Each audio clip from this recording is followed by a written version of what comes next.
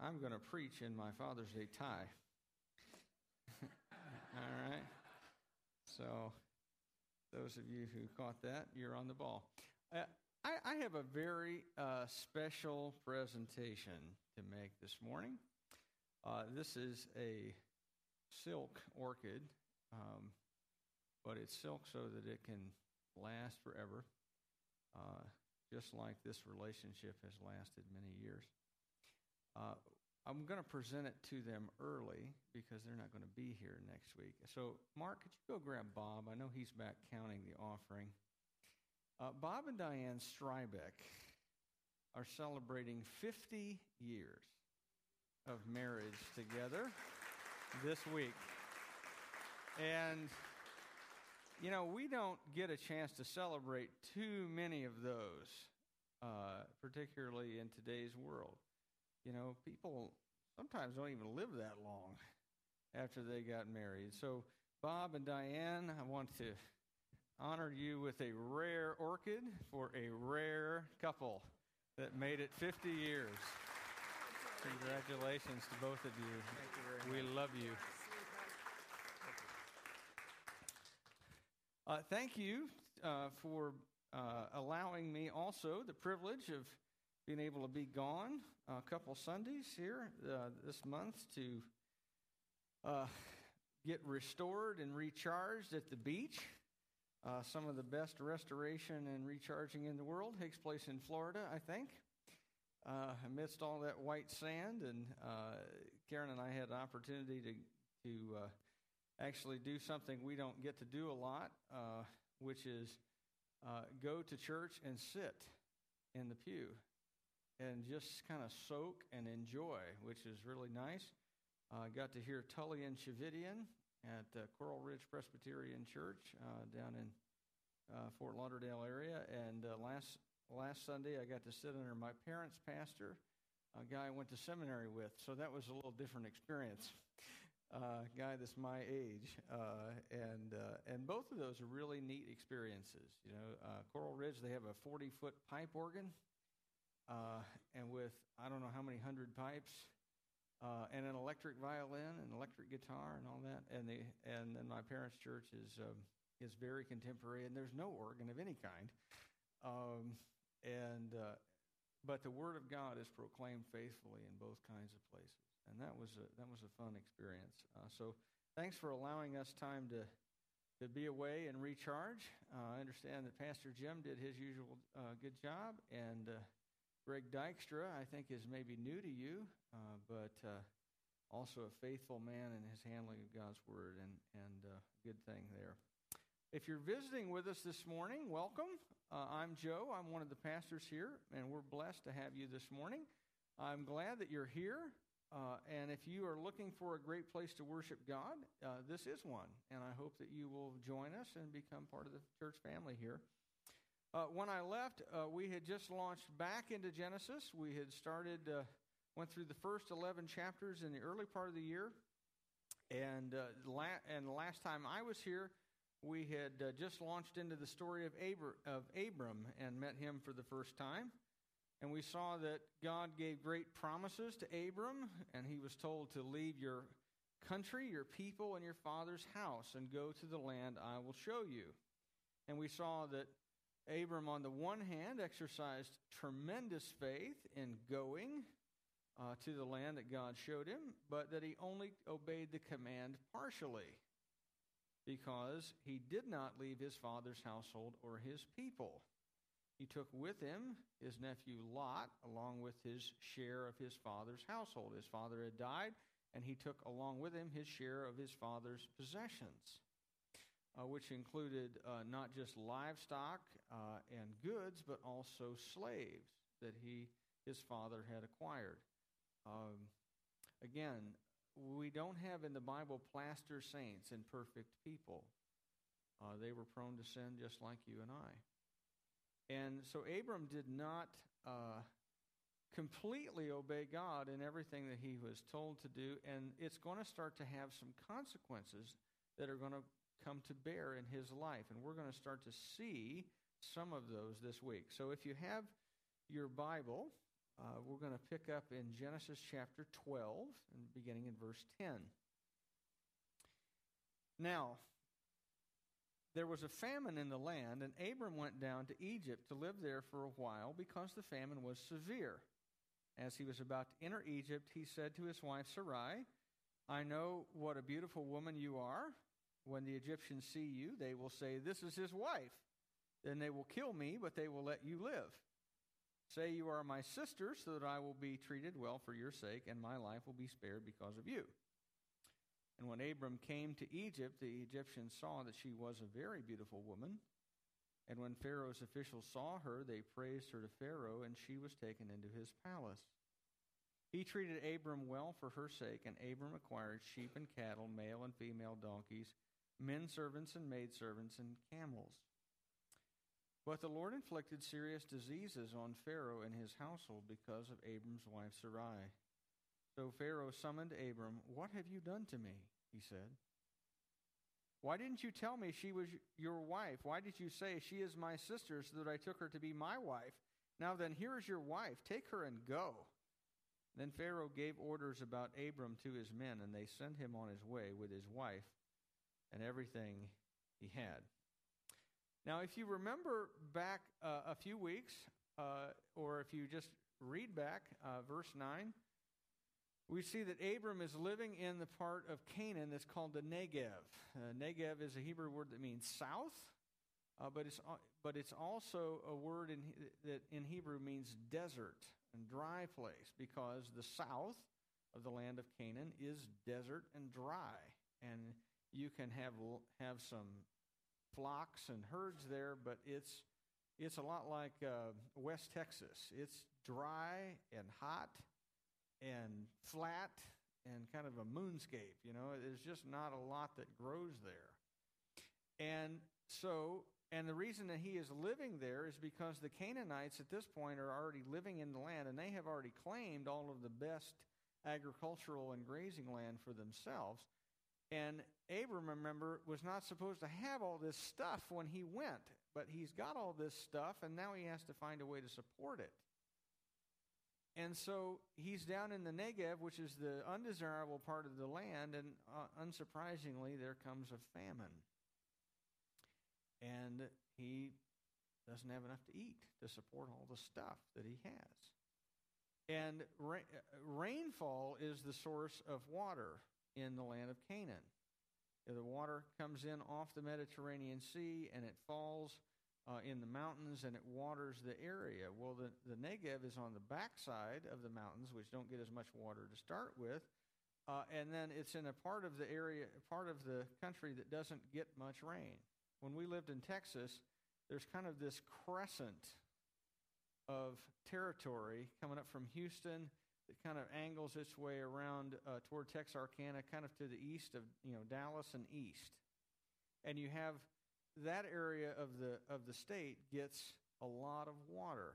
There's enough to grow big pine trees, and they have lakes and this kind of thing. If you get west of Dallas at all, there's more grass growing in this room than there is out there. And it's just dry and hot and dusty, and rattlesnakes and cacti is about what you've got. And it takes hundreds of acres to support cows. And so land out there is divided not by the acre but by the section, because an acre is not enough to do anything with.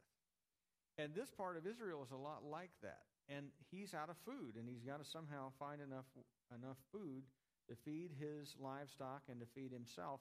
And so the place to go in the ancient world is Egypt, because Egypt is not dependent on rainfall. Egypt gets the annual flooding of the Nile River, and there's a massive floodplain on either side of the Nile, and every year as snow melts out of the mountains to the south, there's this massive flood, and it brings down silt and water, and it washes over this floodplain and fertilizes and waters this whole area. And since time immemorial, whenever the world was created and people lived in Egypt, they have planted their crops along this floodplain, and they get water. And so every year you had a reliable supply of food in Egypt, or at least normally. And so if you were out of food in Canaan, the place to go was Egypt. So the interesting thing, though, is that Abram shouldn't be in this situation. If he had done what God told him to begin with, he wouldn't have the massive need that he has and have to go to Egypt. He's got to leave the land that God told him is yours and go somewhere else. And at some point, while he's on his way, he tells his wife Sarai to lie and tell the Egyptians that she is his sister. Now, you find out later that she actually is his half-sister, the daughter of his father, but not of the same mother. And prior to the giving of the Mosaic Law, that was common. In fact, if you go back far enough, in some sense, we all are brothers and sisters of the same mother and father, Adam and Eve. Amen? So it's not completely weird that he's married to his half-sister, particularly at an early point in human history. But that's not the relevant part, that she is his relative. The relevant part is that she is his wife, and he leaves that out. And there's a cultural reason for that. It's because in the Middle East, it's what might be called a fratriarchal society. Your brother is your guardian if you are a woman. And if you wanted to marry a woman, you had to negotiate with her brother. But if a woman was married and you took her into a foreign country where you were not a citizen and you did not have rights, the local people could and did sometimes kill you for your wife, but your brother was someone that you had to negotiate with. It's a weird custom, I know. But so this is the scheme he comes up with. And he's thinking, well, we only need to live there for a little while, and I'll just drag out the negotiations for long enough that I won't ever have to actually allow Sarai to marry somebody else. I'll just kind of drag this process out until we get hungry, and until things are better in Canaan, and we'll go back. Well, so off they go to Egypt, and Sarai gets noticed as a very beautiful woman.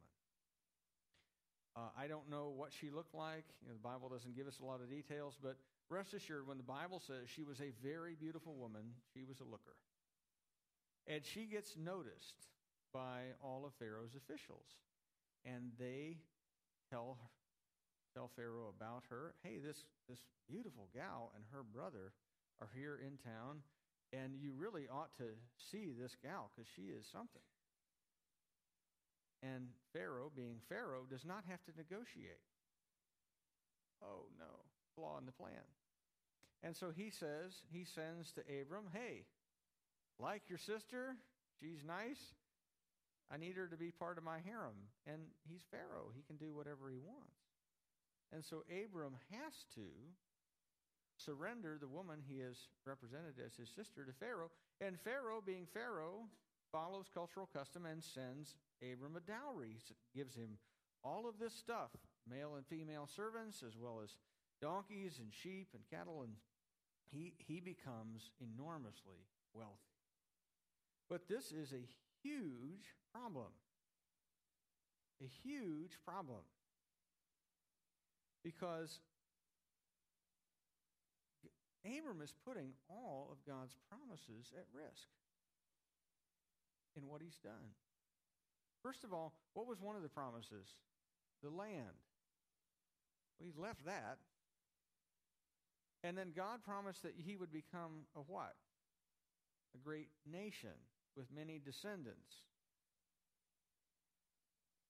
But his wife is now married to someone else. She's kind of pivotal to the plan to have this happen. Without Sarai, there is no blessed line of descendants. There is no nation. In fact, there is no Messiah. Because God had said that the Messiah will come through you, Abram.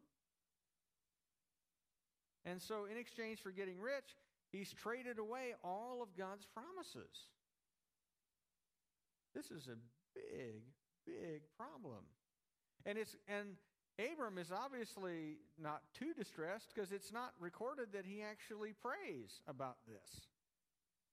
Instead, what happens is God decides that, well, if Abram is not going to keep to the covenant, I'm going to, and he miraculously intervenes. And he brings plagues on Pharaoh and on everybody in the palace, and everybody gets sick, and everybody starts tracking back. Well, wait a minute. What's different today versus yesterday? Has anything happened yesterday that was notable? Oh, yeah, you took that Bedouin guy's wife into your house as your wife. And they figure out that this has been a lie. And so Pharaoh confronts Abram. And he says to him, why did you tell me that? Why did you lie to me? To an Egyptian, now this is maybe funny for you, but to an Egyptian, the highest value that they had as a society was honesty. And so the idea that you would lie, especially to the Pharaoh, was absolutely unthinkable. But because all these plagues have come on them because of these people, they just want to get rid of them. We don't want to kill them. We don't want to do anything to them. We want to get them out of here. And so he says, here's your wife. Take your stuff. Get gone. And by the way, it says that he gave orders to his men, and they sent him on his way. In other words, try to imagine this. This is like if you've ever seen somebody get fired at the office and they have security come and they box up their stuff and walk them out the door. Okay? That's what happens. Pharaoh says, you help them, go box up their stuff and walk them to the border. Make sure they leave and do not come back. Well, this is somewhat humiliating that you have shamed yourself and you have shamed your wife. I mean, how many of you ladies, don't raise your hand, but how many of you ladies would think well of your husband if he basically pimped you out to another man? That's what's happened. Okay? Abram, the man of faith, has turned into Abram, the man of questionable character, in a relatively short period of time. This is not a good deal. But thankfully for both Abram and us, God protects Sarai, and he protects her from being with Pharaoh as his wife by bringing plagues. And the promises of God are protected. That's good. He winds up back in the land. Let's pick up the story on chapter 13. So Abram went up from Egypt to the Negev with his wife and everything he had, and Lot went with him. Abram had become very wealthy in livestock and in silver and gold, and from the Negev he went from place to place until he came to Bethel, to the place between Bethel and Ai, where his tent had been earlier and where he had first built an altar. And there Abram called on the name of the Lord. And now Lot, who was moving about with Abram, also had flocks and herds and tents. But the land could not support them while they stayed together, for their possessions were so great that they were not able to stay together, and quarreling arose between Abram's herdsmen and the herdsmen of Lot. The Canaanites and Perizzites were also living in the land at that time. And so Abram said to Lot, let's not have any quarreling between you and me, or between your herdsmen and mine, for we are brothers. Is not the whole land before you? Let's part company. If you go to the left, I'll go to the right. If you go to the right, I'll go to the left. And Lot looked up and saw that the whole plain of the Jordan was well watered, like the garden of the Lord, like the land of Egypt toward Zoar. This was before the Lord destroyed Sodom and Gomorrah. So Lot chose for himself the whole plain of the Jordan and set out toward the east. And the two men parted company. Abram lived in Canaan, while Lot lived among the cities of the plain and pitched his tents near Sodom. Now the men of Sodom were wicked and were sinning greatly against the Lord. So Abram is once again back in the Negev with his wife Sarai and all of his possessions, which have increased since he was in Egypt.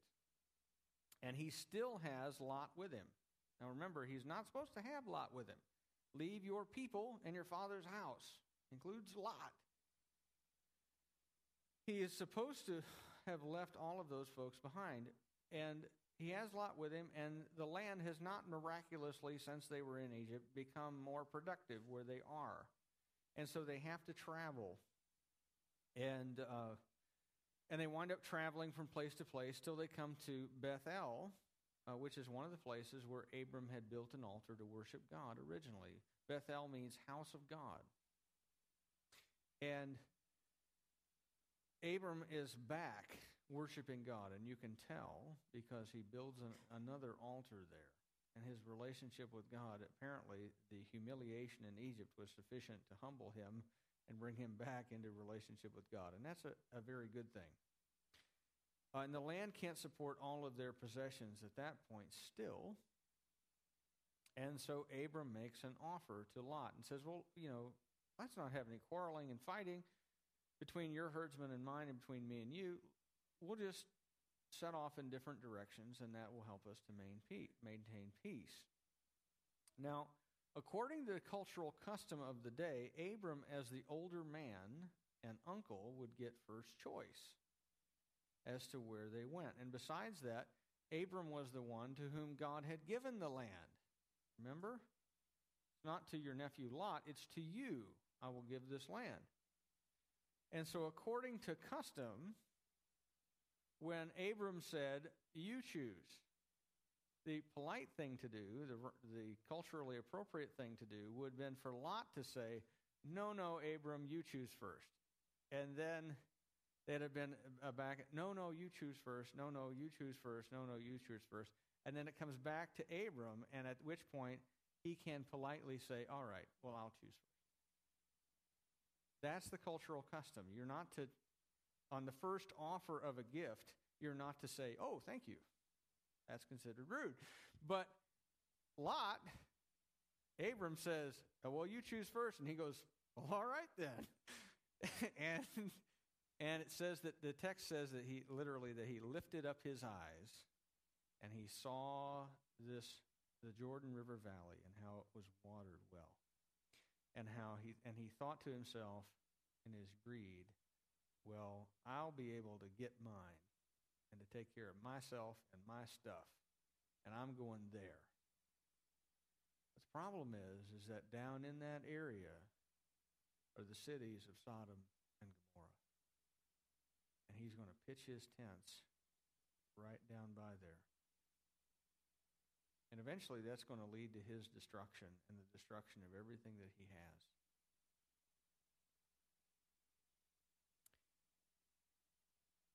And consider Abram. He is in a fix again. He has his wife and his possessions, but the best of the promised land is no longer his, but his nephew's. And once again, though Abram has given away part of the things that God has promised, God is going to come through. Pick up verse 14. The Lord said to Abram after Lot had parted from him, lift up your eyes from where you are and look north and south, east and west. All the land that you see I will give to you and your offspring forever. I will make your offspring like the dust of the earth, so that if anyone could count the dust, then your offspring could be counted. Go, walk through the length and breadth of the land, for I am giving it to you. So Abram moved his tents and went to live near the great trees of Mamre at Hebron, where he built an altar to the Lord. Remember how Lot lifted up his eyes? He saw the Jordan Valley, and he thought, I'm going to get mine. Here we have a little different description. It's God saying, Abram, you lift up your eyes. And from where you're standing, you just look anywhere you can see. To the north, to the south, to the east, to the west. Anywhere you can see, I'm giving it all to you. And I'm going to make your descendants like the dust. So if you could count all the little dust fragments all over the earth, that's how many descendants you will have. You will be a mighty nation. What's God doing?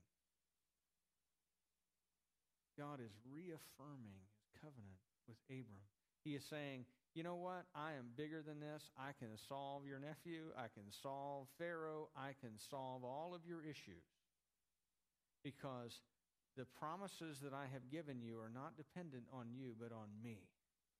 And I am powerful enough and sovereign enough and gracious enough to make sure that even through all of your failures and screw-ups, promise is still going to be good. And he tells Abram, walk through the length and breadth of the land.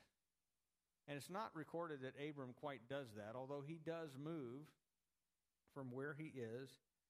And he, at that place, builds another altar to the Lord. And I think that shows that his relationship with God is good at this point. He is trusting and worshiping God, even in the midst of circumstances that didn't go his way like they should have. But God is still providing. And as you look at Abram's story, what I see is a person who is a lot like us. He has periods where he trusts in God and he worships him even in the midst of tough circumstances. But I also see a guy who often, and this is just one of the first examples that we see, a guy who often fails to trust and obey God, and as a result finds himself in some jams that are largely of his own making.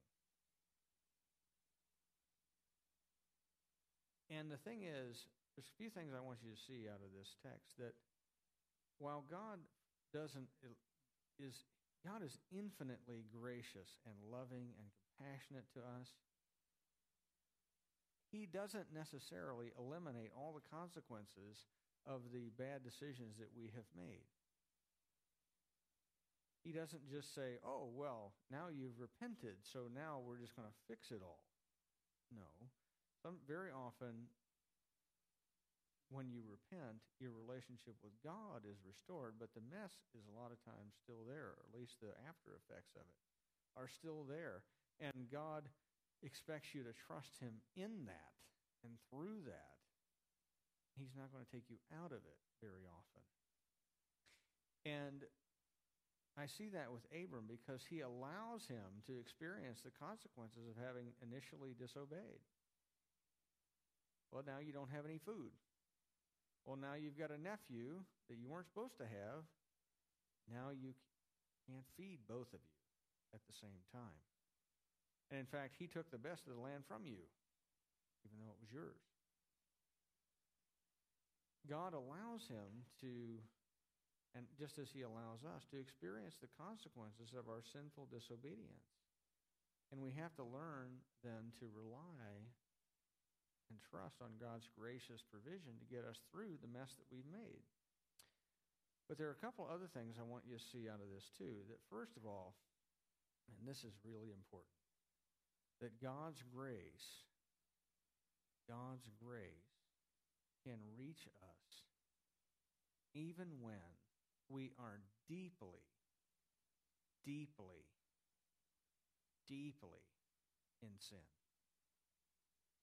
That we can be way out in the boonies somewhere, a long way away from God in our relationship with him.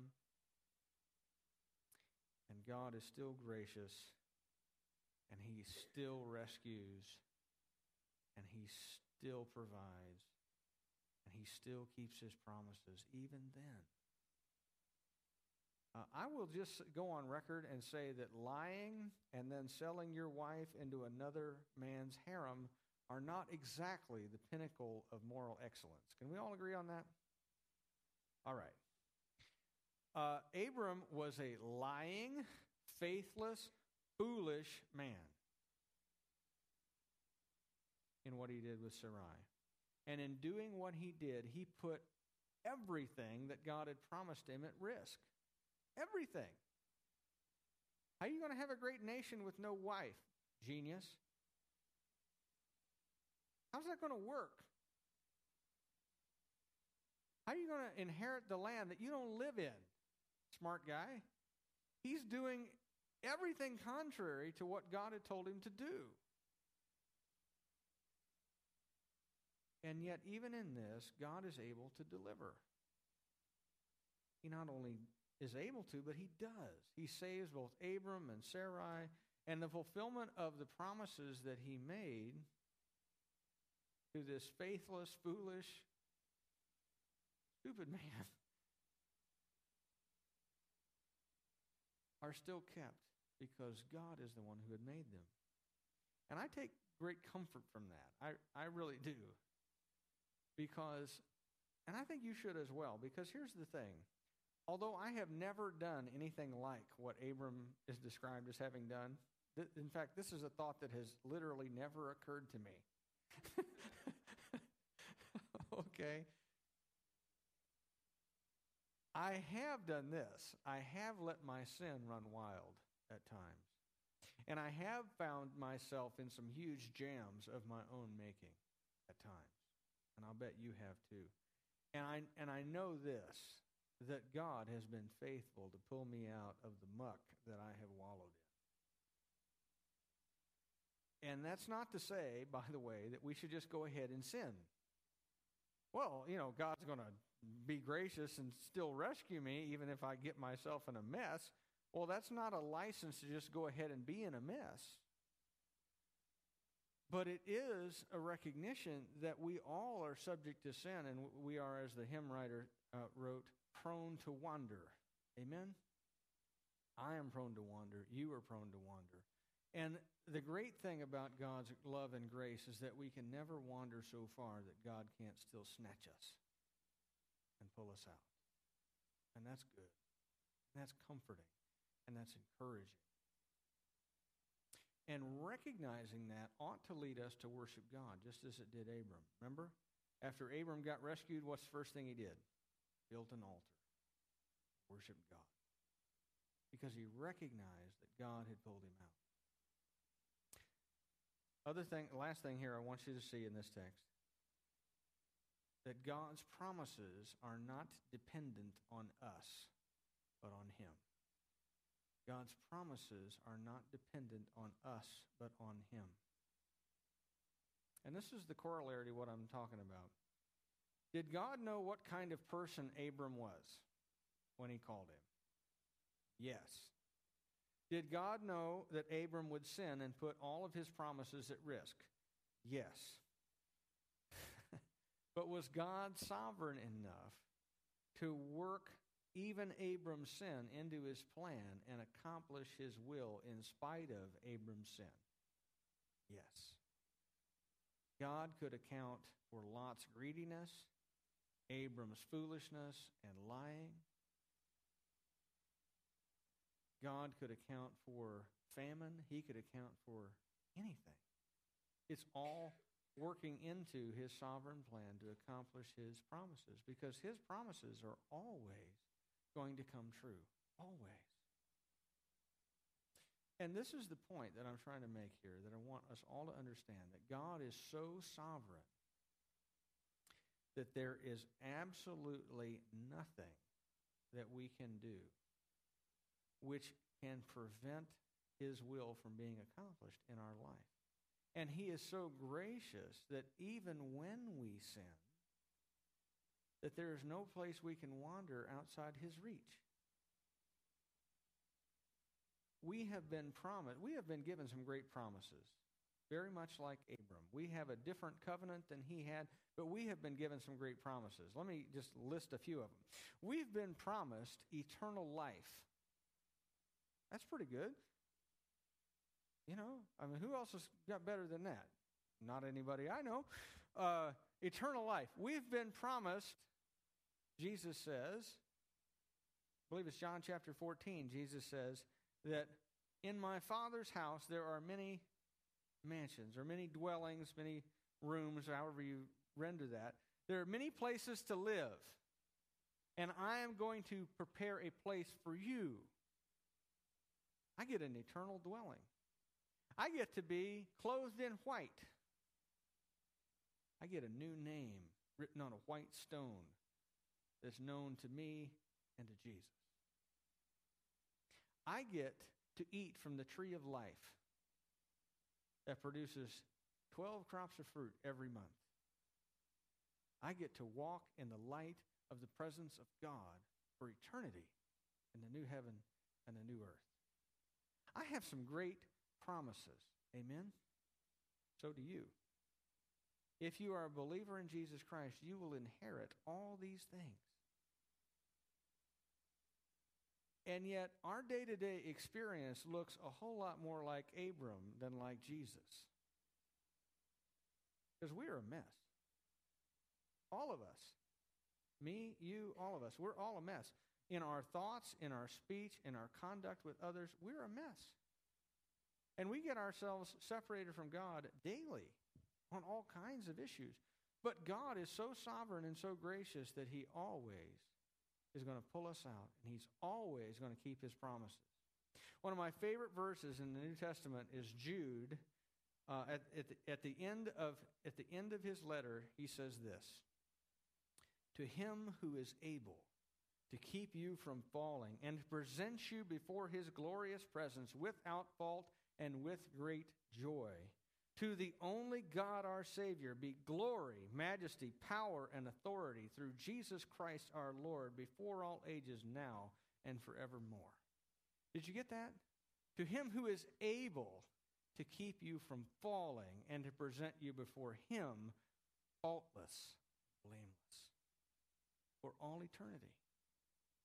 Now, I don't know how you get from point A, where we are, to point B, where we will be.